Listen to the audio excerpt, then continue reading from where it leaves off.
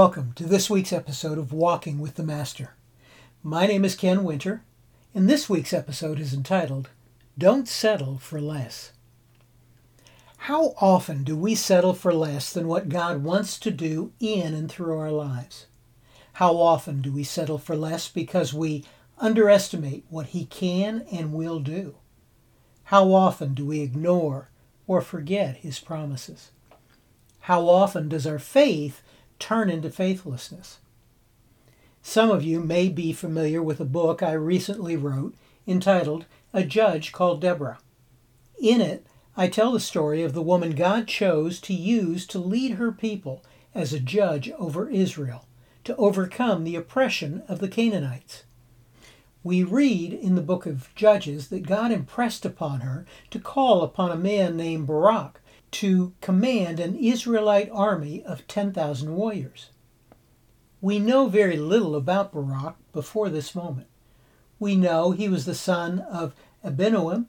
He was from the tribe of Naphtali and lived in the northernmost city of refuge of Kadesh. He had been summoned by Deborah at the Lord's direction to lead his nation in war against their Canaanite oppressors under the rule of King Jabin. The Canaanite army was commanded by Sisera and was well trained and well armed with 900 iron chariots. As an oppressed people, the Israelites no longer had an organized army, nor did they have any shields or spears, let alone any chariots. The odds were overwhelmingly against the Israelites. Without God on their side, it would have most definitely been a suicide mission. But Deborah told Barak that God had promised to give him victory over their enemies.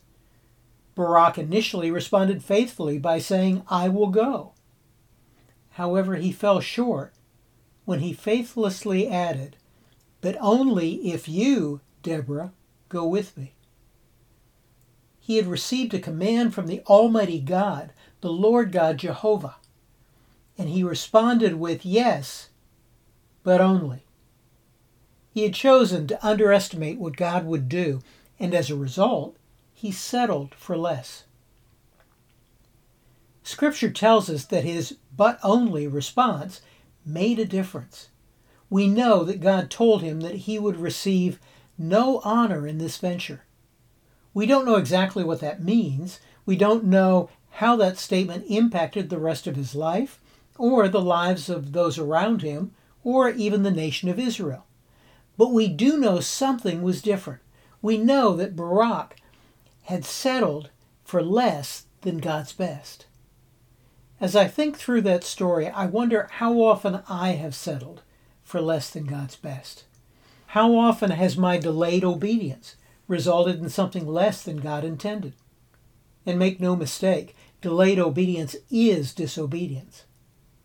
How often have my pleadings or protests or attempts to negotiate with God resulted in my missing out on His best?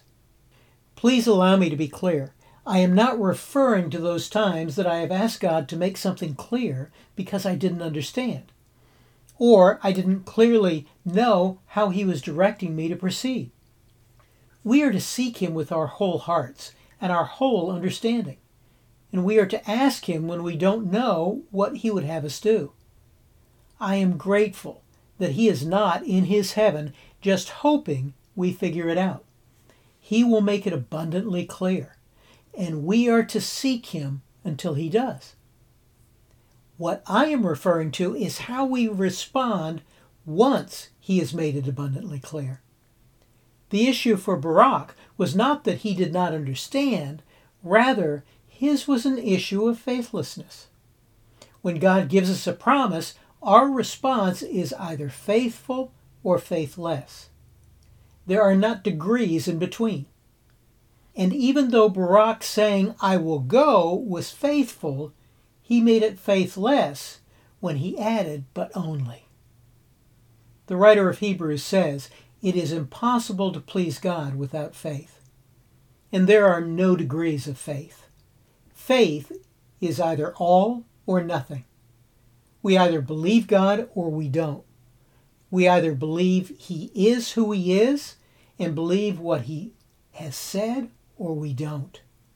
There is no compromise or negotiation to faith. Yes, Barak went on to lead the Israelites to victory. Yes, they experienced peace and rest. But I have to ask, what did they not experience because of his faithlessness? And what do we miss out on as a result of ours? And even more importantly than all of that, how much more do we grieve the heart of our Heavenly Father when we do? Don't settle for less. Heed the advice that Mary, the mother of Jesus, once gave to a group of servants at a wedding feast. Do whatever he tells you.